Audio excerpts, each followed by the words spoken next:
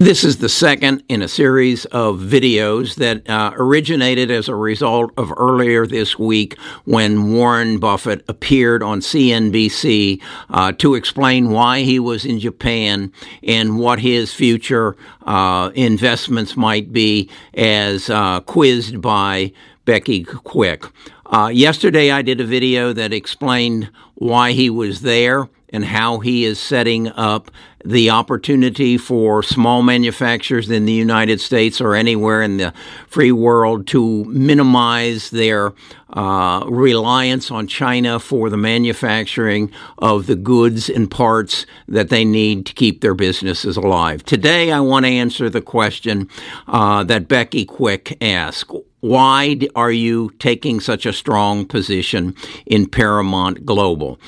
His immediate answer was that the streaming business is not a good business, and then his conclusion was, we'll have to wait and see. He gave no real concrete evidence. I know why, because I've dug in. I've come to understand this chart. This is a chart of Paramount over the last couple of years, and you'll see the spike up and then the drop down. If you'll understand that, you'll understand why he bought it. That's what we're going to do in this video. Best of Us Investors presents Carrie Griegmeyer.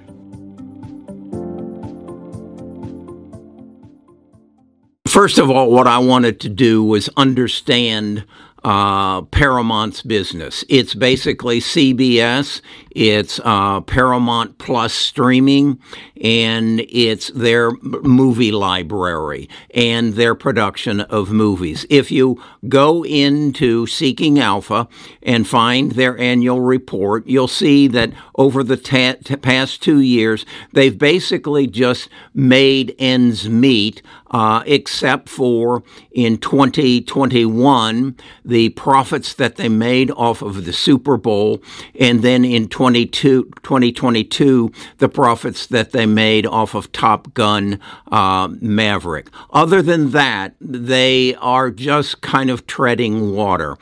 They are an advertising business. They make their profits off of their ability to generate advertising dollars. They're not doing so well right now, other than as I said, their past blockbuster of Top Gun Maverick. If again you'll look at the chart, you'll see that there is a direct line that goes up from roughly April of 2021 and then spikes down. On the left side of that spike is a interview that Oprah Winfrey had with Prince Henry and Meghan Markle that drew an extraordinarily high viewer count and created tremendous revenues for CBS.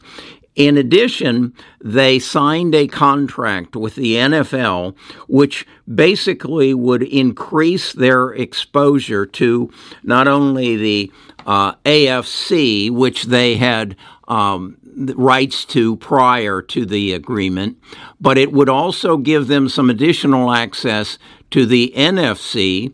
It would give them more games, and it would give them some very exclusive rights to doubleheaders and things of this nature. And the market read that extremely well.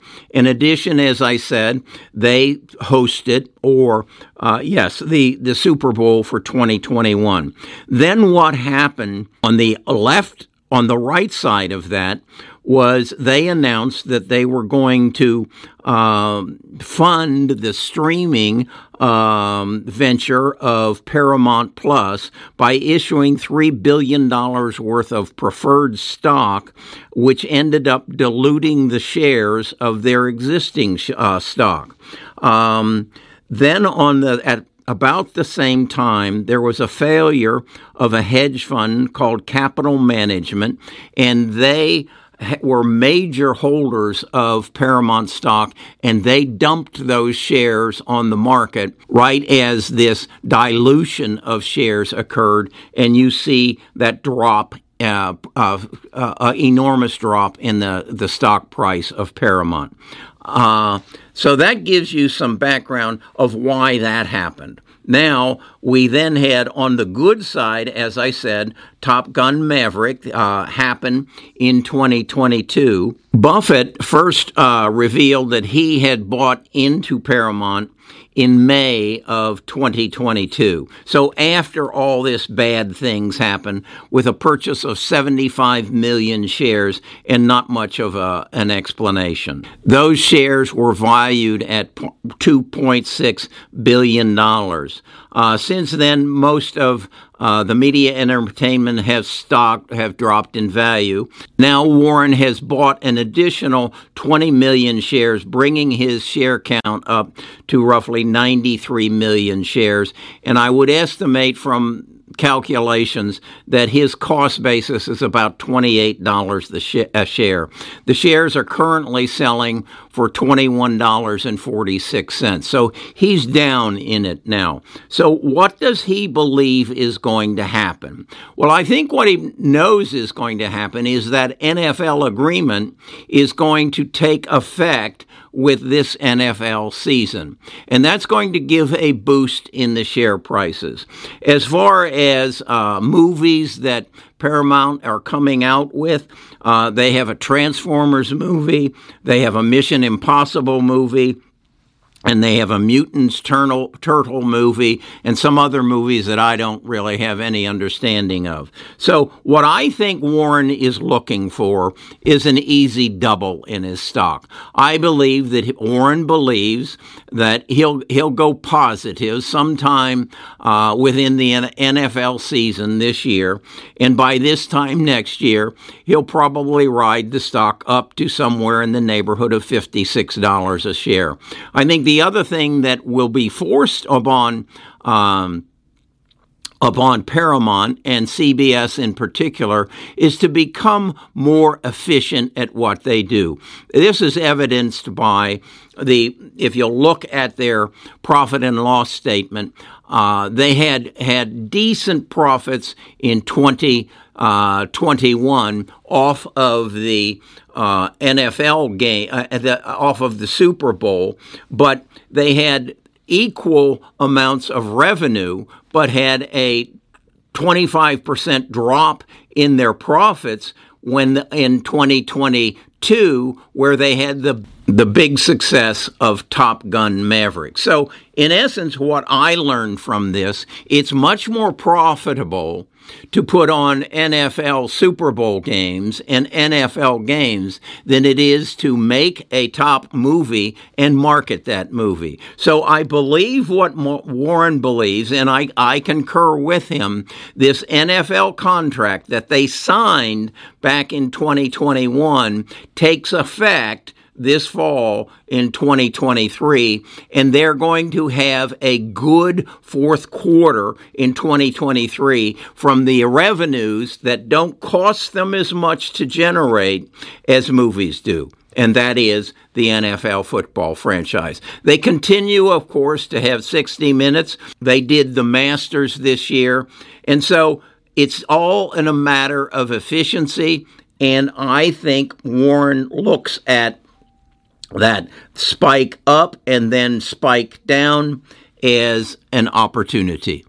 And so I, like Warren, bought in. I bought in today at about $21.50, and I expect the stock to go over 50 probably by this time next year.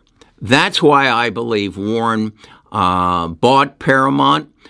Because it breaks all the rules that he says, that I want a growth company that has a moat around it, which